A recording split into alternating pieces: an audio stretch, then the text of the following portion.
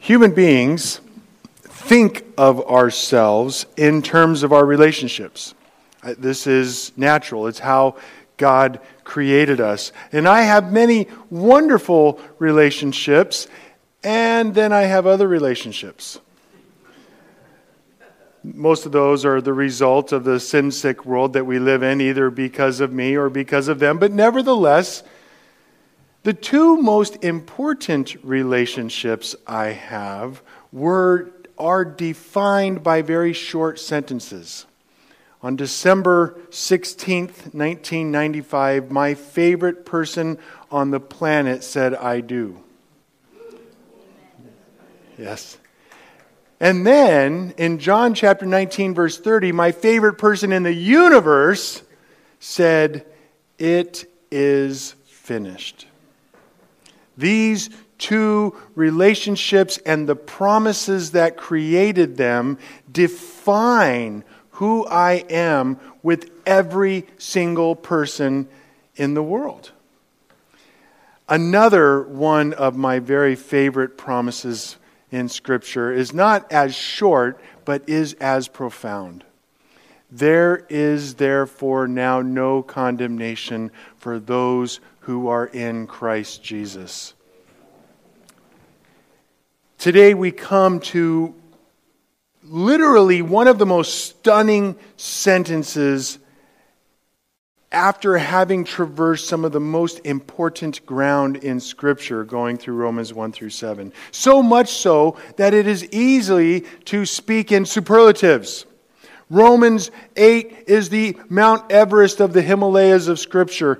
These 650 or so words are the most important ever spoken in human history. Romans 8 has been described as the tree of life in the midst of the Garden of Eden. So much for superlatives. We can go on. But what matters is that we get at this truth. There is therefore now no condemnation for those who are in Christ Jesus. This is what Paul helps us to understand as we come to the Mount Everest chapter of Scripture. Now I'm going to divide Romans 8 into three sections. Tonight will be Romans 8, 1 to 17, how God the Spirit liberates. And then in Romans 8, 18 to 27, next week, we will get to this God the Spirit gives hope.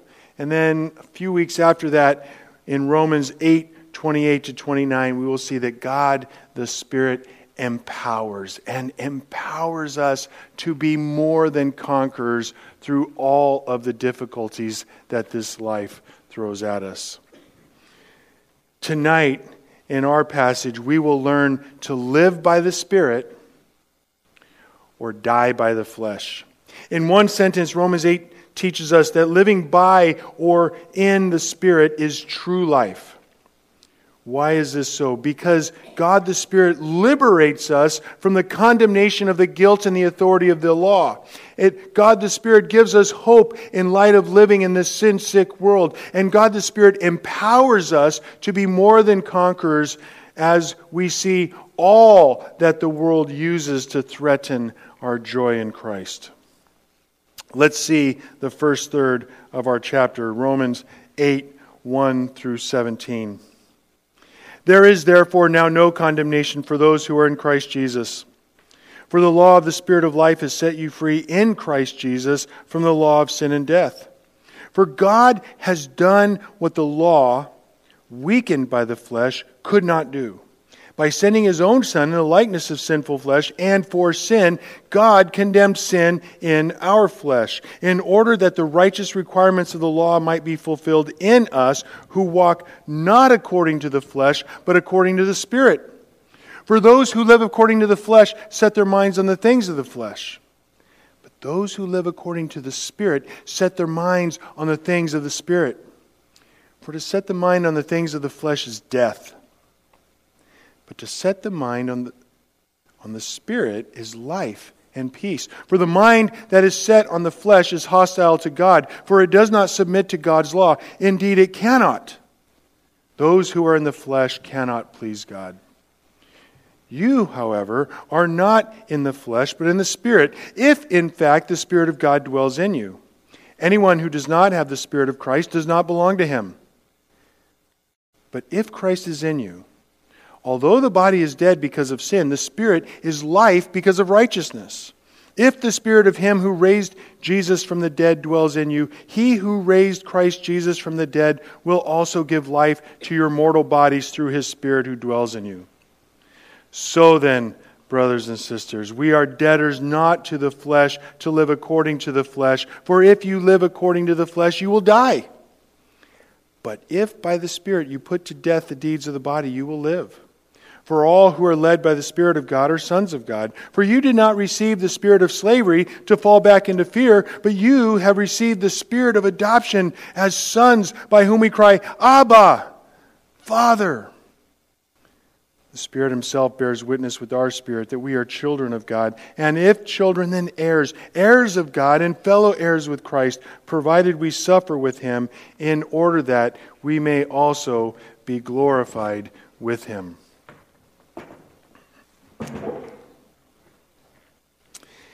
We find in this passage the big idea that we are to live by the Spirit or die by the flesh. Let's see how Paul makes this point. We start in Romans 1:8, 1 through 4. There is therefore now no condemnation for those who are in Christ Jesus. For the law of the Spirit of life has set you free from the law of sin and death. For God has done what the law, weakened by the flesh, could not do. By sending his own Son in the likeness of sinful flesh and for sin, he condemned sin in the flesh, in order that the righteous requirement of the law might be fulfilled in us, who walk not according to the flesh, but according to the Spirit. Now, each week we give one key question. Each passage is always going to answer at least one key question. This time, we're actually going to look at two key questions that you'll see how they're related. The first is, how can I have a clear conscience when I know that I sin all the time? Anybody ever struggle with that one? Then, the question we'll spend most of the time tonight on is, how does the Spirit work in me and through me to free me from the slavery that I am in to whatever flavor of sin that I am accustomed to? So let's start with verse 1. There is therefore now no condemnation for those who are in Christ Jesus. By the way, have you figured out I like saying that? There is therefore now no condemnation for those who are in Christ Jesus. Paul begins here with a tentative conclusion, therefore. And as we will see as he finishes this chapter, he will be halfway done in terms of the themes that he wants to clarify for us in Romans. You remember in chapter 1, Paul began his scathing condemnation for every human being outside of Christ. As we get to chapter 3, we learn that justification, that is, having a right relationship with God, comes by faith, by trusting in God's promises for us in Christ, and quite apart from any works that we might have in ourselves. And then the next four chapters, 5, 6, 7, and 8, we see that they hold together because they are an expression of, they give meaning to the phrase, shall live. You remember when we were in chapter 1, the big idea of Romans is found in 1:17. The one who by faith is righteous shall live. And over the next couple of weeks, we're going to finish that point, shall live. And it is only by God's grace. It is only by God's grace, God's power in us and through us to accomplish His purposes, that we are freed from the wrath of God in chapter 5. We are freed from the guilt of sin in chapter 6. We are freed from the authority of the law in chapter 7. And here in Romans chapter 8, we are freed from slavery to death and condemnation. I need an amen for that. Amen. I'm free. I don't have to be afraid. All of the worst possible things that could have ever happened for me are gone. They are not for me. They are not for you. Amen?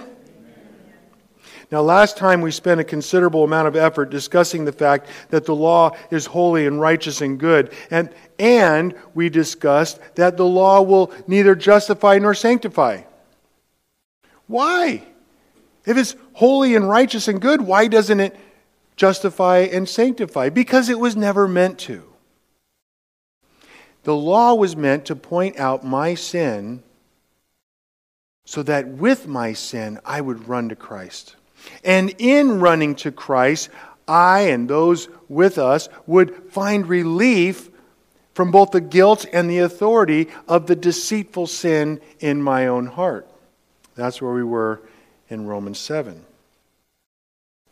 And yet, we found at the end of Romans 7 that the holy and righteous and good requirements of the law have not been done away with. Indeed, in Matthew chapter 5, Jesus says, "You must be holy as your Father in heaven is holy." Guess what? You're not holy as your Father in heaven is holy.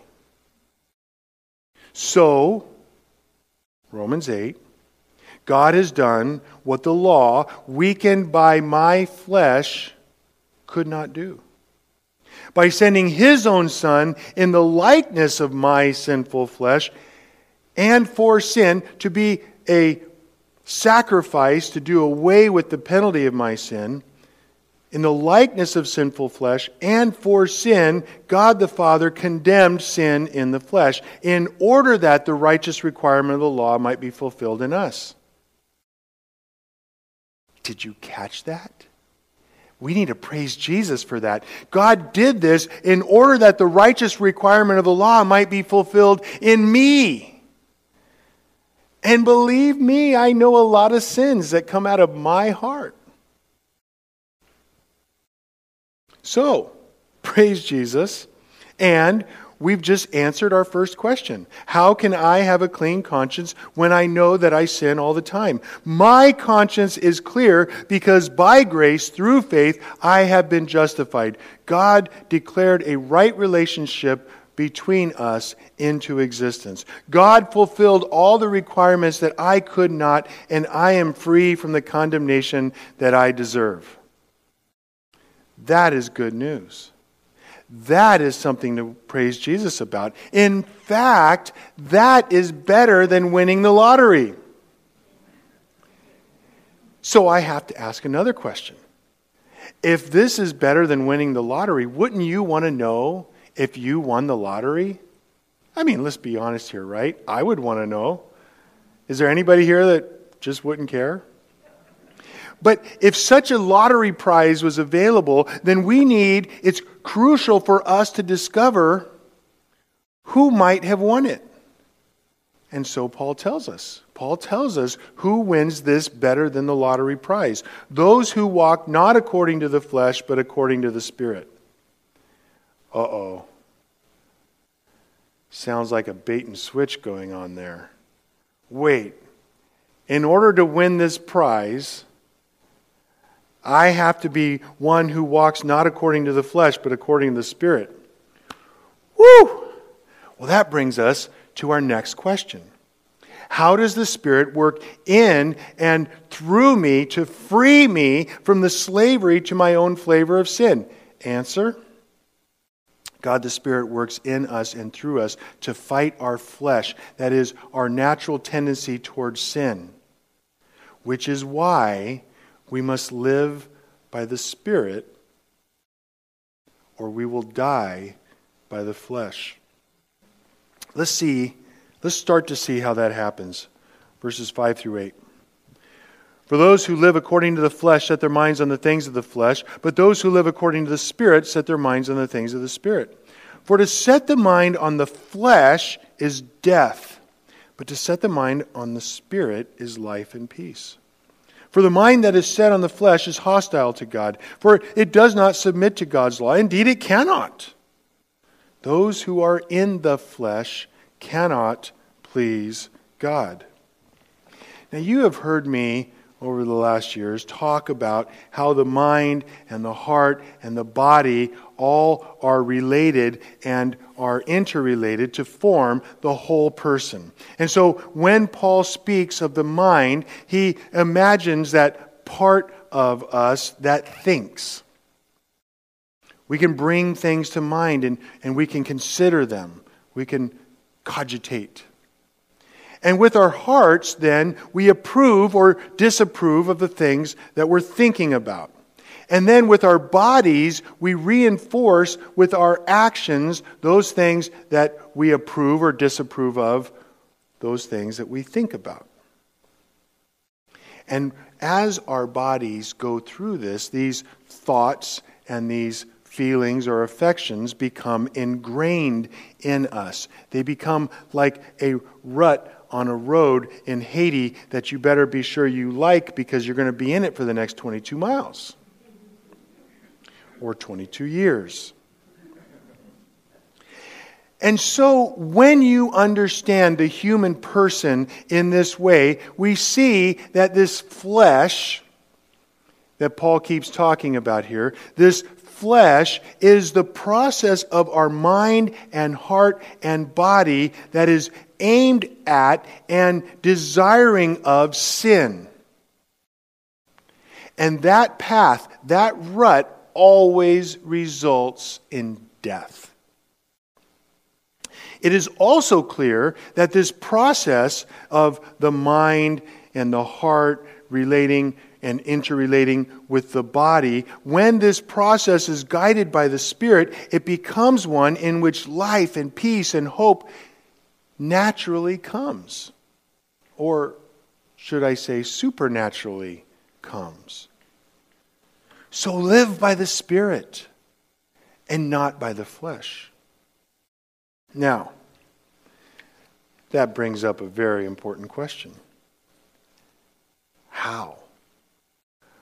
Okay, Pastor, what is it that we are to do if we are going to live in the Spirit instead of the flesh? Well, the Christian life is remarkably simple.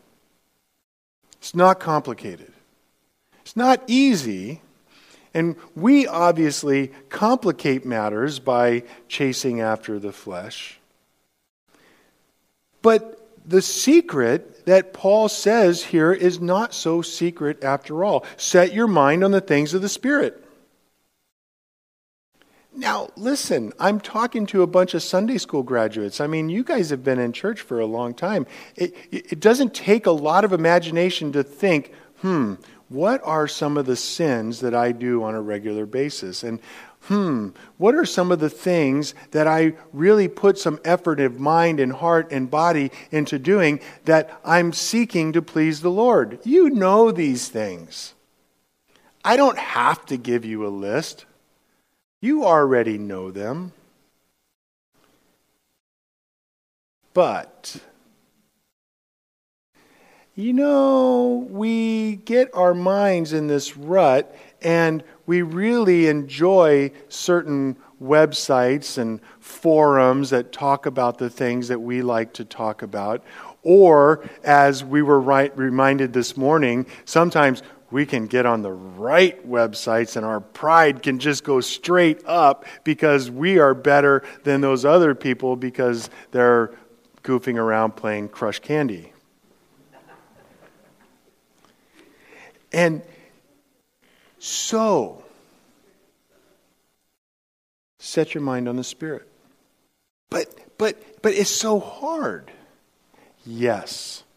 Which brings us to a very important point. For at least the last 4,000 years, God's people have exercised spiritual disciplines. I modified Dallas Willard's definition. Spiritual disciplines are activities of the mind and body purposefully undertaken to bring our personality and total being into effective cooperation with God the Spirit. There are many, and I'm not going to get into them, but perhaps the first spiritual discipline to exercise is memorizing Scripture. You've heard me say it before. I personally know of no other single discipline that will lead so certainly and so quickly to spiritual growth than to hide God's Word in your heart. What's that you're thinking? Oh, I'm too old, Pastor Greg. You don't know how hard it is to memorize Scripture when you're as old as I am. Huh. All right. Well, let's think about that for a moment. Or maybe some of the rest of us are thinking, I'm just too busy. Well, you know what? I suggest this. I suggest you take whichever of those two excuses, let's just be honest with each other, right? Excuses. You take those to God and ask Him. And see if He doesn't give you a solution of things that you can cut out of your life. Furthermore, when we exercise spiritual disciplines, we always must do so through God's grace. And God's grace is God's power for me to accomplish kingdom purposes that I could not do on my own. Which, guess how many I can do on my own? Not many. So go and ask God. God, give me the grace to memorize Scripture. Start with Romans 8:1. There is therefore now no condemnation for those who are in Christ Jesus. Ask Him to help you. And then do something about it. You know, if you just say, oh God, please let me memorize the book of Leviticus, and then you never put the effort into doing that, what are the chances of it happening? Slim to none. Instead, say, Lord, help me. Lord, I believe that one of the many, I am certainly not saying this is the only one, and I'm not even saying it's the one God would have you start with tonight. But let's say it is. Lord, one of the spiritual disciplines is memorizing Scripture. Open my eyes to knowing what Scriptures to memorize, and then help me with the discipline I need. Now, if you believe in a supernatural, all-powerful, all-loving God who is all good, don't you think He would want you to enable you to do that? Don't you think God would be enthusiastic in helping you to memorize Scripture? And wait, there's another objection to memorizing Scripture, and that is, oh, but Pastor Greg, what you don't understand is that I read and read and read and read, and it's so hard to get stuck in my head. Well, I've got a question for you. Let's say you took the next 7 days and you read 10 times Romans 8:1. There is therefore now no condemnation for those who are in Christ Jesus. You read that out loud 10 times every single day. And you came here next Sunday night and you tried to get it and you messed it up. Now let me ask you a question. Would that be a terrible thing that you ran that verse through your head 70 times? It would not. You can't fail. When you prayerfully, relying on God's grace, go to God's Word to put it in your heart, you cannot fail. I'm not asking you to win little plastic brownie buttons for Awana here, although we need help in the fall. So come back. And those would be some excellent verses for you to memorize. Last week I was telling you my daughter and I were working on Matthew 28:20 and Joshua 1:9. And then someone mentioned Romans 8:1 and I thought, I'm preaching on that next Sunday. I got to teach my daughter that. Yeah, we're working on it.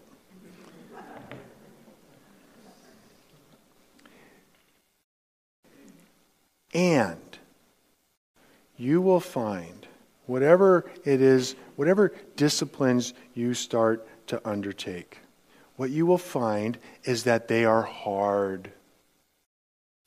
They are difficult. You have an enemy of your soul, and he doesn't want you doing it. So if it's hard for you to memorize Scripture, guess what? Welcome to the real world. And fortunately, at this point, Paul gives us a powerful promise, a powerful promise. And this promise is immediately followed by two ramifications, two consequences. Maybe you could say two results. Here's the promise. It's found in verse 9. You, however, are not in the flesh, but in the Spirit. You, however, are not in the flesh, but in the Spirit, if in fact the Spirit of God dwells in you. Anyone who does not have the Spirit of Christ does not belong to Him. You are not in the flesh, but in the Spirit. You don't have to obey that tendency towards sin that is natural. Because you have the Spirit in you, and by definition, you have available to you a supernatural life. Now, the results of this reality is that we now have life. A righteous life because Christ has given it to us in verses 10 and 11. Then, because we have this life that the Spirit empowers, that Christ has given, we are also therefore debtors to the Spirit to then live by that Spirit, verses 12 and 13. And these 2 points in 4 verses serve as the backbone, the fundamental teaching for the Christian life that Paul gives us in these words. So let's look at verses 10 and 11. Paul writes, "But if Christ is in you, although the body is dead because of sin, the Spirit is life because of righteousness. If the Spirit of Him who raised Jesus from the dead dwells in you, He who raised Christ Jesus from the dead will also give life to your mortal bodies through His Spirit who dwells in you." Now, I love Paul. I love the biblical writers for one reason among many, and that is they work hard to give us different words. They give us different facets like in a diamond so that we can see important realities and our lives, our hearts can be changed accordingly. So what we see here is this righteous life that the Spirit gives to us. But it's the same kind of life that Jesus speaks about when He's talking to Nicodemus, and we have eternal life that has already begun and will never end. Or when Paul elsewhere talks about new life, we see this same life, the same principle working in us and through us. Now, this is amazing because life, true life in our mind, in our hearts, in our bodies is real life. It is the life that is lived in righteousness because we are no longer then slaves to death. The death that we see all around us. And people are powerless to fight. Don't hate the people you see making bad decisions on TV. They are blind and they are spiritually dead. Pray for them. Love them. Share with them the good news of Jesus that you have because you are living that life that the Spirit gives you. And this life is not what the world will tell you. The world will tell you, you need freedom! Freedom! You need pleasure freedom. You need freedom to have all the debt you want. You need to have emotional freedom, which they take to say whatever you want to say whenever you want to say it. But freedom is 2 things. It's the desire and the ability to do what is best in any given situation. Freedom is the desire and the ability to do what is best in any given situation. And you can look at your activities and see, is this freedom? Am I able to desire and am I able to do what is best in a given situation? And what we will find is that the worldly freedoms that are touted all over the place are really just different forms of slavery. Which brings us to the second consequence of being in the Spirit instead of in the flesh. Verses 12 and 13. Paul continues, "So then, brothers, we are debtors, not to the flesh, to live according to the flesh. For if you live according to the flesh, you will die. But if by the Spirit you put to death the deeds of the body, you will live." This, my friends, is another promise. Let's look at an analogy. I want everybody right now to check their pulse. Are you alive? Okay, good. Breathing? Everybody in here breathing? You got some breath going? Right now, you are a debtor to oxygen. You have no oxygen, guess what? You have no life. And given plus or minus a minute or two, you're done. And because of that, you are a debtor to oxygen. Now the point is that you must breathe. And in spiritual life, life in the Spirit, you are a debtor to walk in the Spirit. Now again, I'm not preaching a sermon on the spiritual disciplines. That's for another time.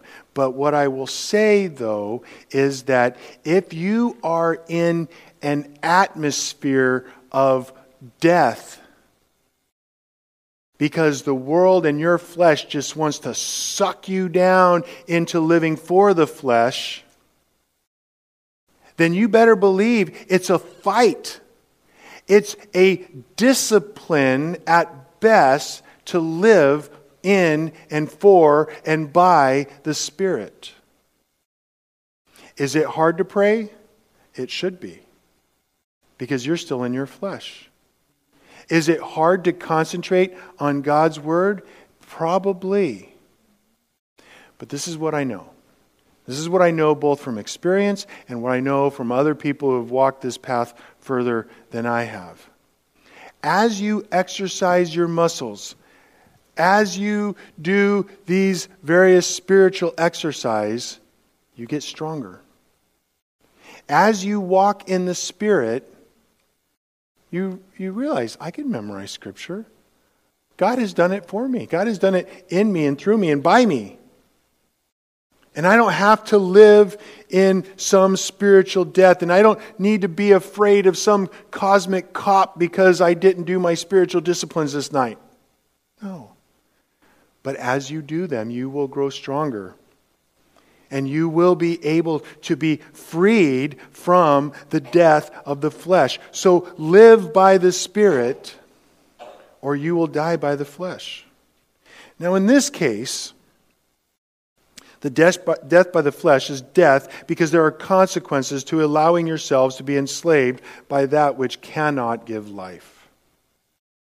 On the other hand, doing those things which the world says is slavery is anti-freedom, namely protecting your body, mind, and heart for your spouse and nobody else. Spending daily time with the Lord, disciplining yourself for the many aspects of life that you cannot predict and you certainly cannot overcome without some very intentional preparation involving God's Word. You will find that if you will not discipline yourself to do these things, that the world is disciplining you to chase after the lust of the flesh, the lust of the eyes, and the pride of life. But a life that includes specifically chosen spiritual disciplines like prayer, like Bible study, like fasting, like scripture memory, among other things that the Lord will guide you into, doing these things will empower you for the life that you can live by God's grace. God's grace. His power working in us to accomplish that which we cannot accomplish of our own, and which will bring about God's purposes, is what we are a debtor to. I've said this before. Grace is opposed to earning, but grace is not opposed to effort. And this we will find out a little more in verses 14 through 17. For all who are led by the Spirit of God are sons of God. For you did not receive the spirit of slavery to fall back into fear, but you have received the spirit of adoption as sons, by whom we cry, Abba, Father. The Spirit Himself bears witness with our spirit that we are children of God. And if children, then heirs, heirs of God and fellow heirs with Christ, provided we suffer with Him in order that we may also be glorified with Him. Now, a fair question at this point, a good question at this point in the text is, what exactly is the Spirit-filled life? Now, there is so much confusion. There is so much bad advice about this. But we can cut through a lot of it if we just look at specifically what Paul says. Paul says that we are those who are led by the Spirit of God, are children of God. So, ask yourself some questions. Am I paying attention to God? Do I go through my day as a practical atheist? Oh, yeah, I went to church on Sunday. I took that vitamin. I'm done with that. Am I living to make God's desires my desires? They are not, by the way, because I am a sinful human being. God's desires are not my desires, but am I desiring that they are? Do I want to be someone who puts my heart on the things that God loves? Do I actually make daily decisions in light of the fact that God is God and I am not? Woo! Okay, let's get back to preaching. Do I ask God to guide me in what disciplines I may need to exert myself to live because of my own fleshly desires that Jesus commanded me to crucify? It takes diligence. It takes vigilance. It takes God's power to accomplish kingdom purposes that I don't have of my own. It takes grace. And relying on God's grace in the face of spiritual disciplines might look like this. Lord, I want to memorize Scripture. I need you to give me a mind that is able to focus on that. Fair enough. Thank you for giving it to me, Jesus. Amen.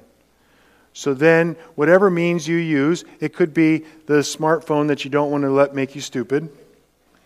It might be a piece of paper that you carry around in your pocket. It might be a piece of paper we've done in the past. Donna and I have taped them up on our mirrors in the bathroom so that we see it at least twice a day. Whatever means you use, find a means. Find a means to use and say, Lord, okay, I'm going to try this. And then do it. And worship and praise Jesus for enabling you to do it. And you know what? If you fail, pick up and do it the next day. My discipline that I focus the most on is I read Scripture and then I write a devotional to my young men and my wife. I have been doing horribly at it this week and last. So, should I panic and just read a whole bunch of chapters really fast and catch up on the 10 or 15 chapters I'm behind? Or should I just recognize that I'm a sinful, fallen human being and just pick up and start again tonight or tomorrow morning and just rejoice that the Lord's grace forgives me? Yeah, that sounds a whole lot better. It sounds a whole lot freer. It sounds gracious. And there's something else about this pursuing the Spirit-filled life. There's something about pursuing, exercising spiritual disciplines. And I love how Paul turns straight to adoption. Paul wants to cast out all our fears. Paul wants to cast out our fears and remind us that we are children. Abba, Daddy, Baba, I want you.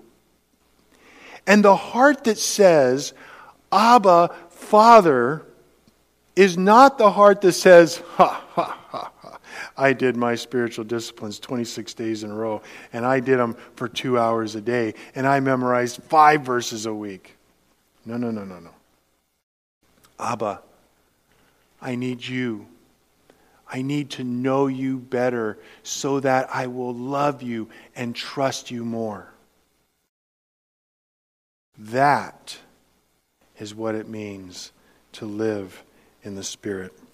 And Paul makes this crystal clear. The Spirit himself bears witness with our spirit that we are children of God. And if children, then heirs, heirs of God and fellow heirs with Christ. Provided we suffer with him in order that we may also be glorified with him. What? Doggone it, I was just getting so excited about being safe and being loved because I'm talking to Abba Father, and then you had to go throw in, provided we suffer with him in order that we may also be glorified with him. What's the deal, Paul? I'm going to tell you a secret. You are going to suffer in this life. Is that a secret to anybody? Anybody here? You are going to suffer in this life. Yep. Doesn't matter what you do. Doesn't matter how many verses you memorize. Doesn't matter how many prayer retreats you go on. Doesn't matter how often you fast. You are going to suffer in this life.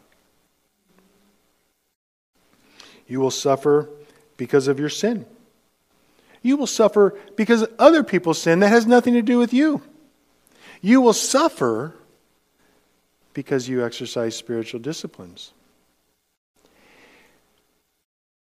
And this suffering, all of it, if done with a heart of Abba, Father, I want to know you, that kind of suffering, that kind of walking in the Spirit will make you stronger than your walk in the flesh, which all of us still do every day. And so when suffering does come your way, when you suffer in this life because of whatever reason, this suffering will enable you to know by faith what Paul begins our teaching next week with, Romans 8:18. For I consider that the sufferings of this present time are not worth comparing with the glory that will be revealed in us. By the way, if you already have Romans 8:1 memorized, Romans 8:18, bring it next week because I'm probably going to repeat that verse as many times as I did Romans 8. How will you and I find the hope we need in this life of messy relationships, of messy sufferings, of messy, fruitless fears and confusions? By trusting the promises of God for you in Christ. And that is how you will then live by the Spirit and not die by the flesh. And significantly, we will find that by God's grace, we already have our first promise. There is therefore now no condemnation. No matter how many times you fail at your spiritual disciplines, there is therefore now no condemnation for those who are in Christ Jesus. And Lord, we come to you because we cannot do this ourselves, and we must have God the Spirit working in us and through us to conquer those fears and those sins and the slavery that we have to so many things that we are addicted to. And God, we ask that you would remove these idols so that we would trust in you. And God, we recognize that's going to entail work, and it's going to involve fundamentally grace. Give us to know this in our hearts and in our minds and in our bodies so that we may be the men and women of God you have created us to be. In Jesus' name, amen.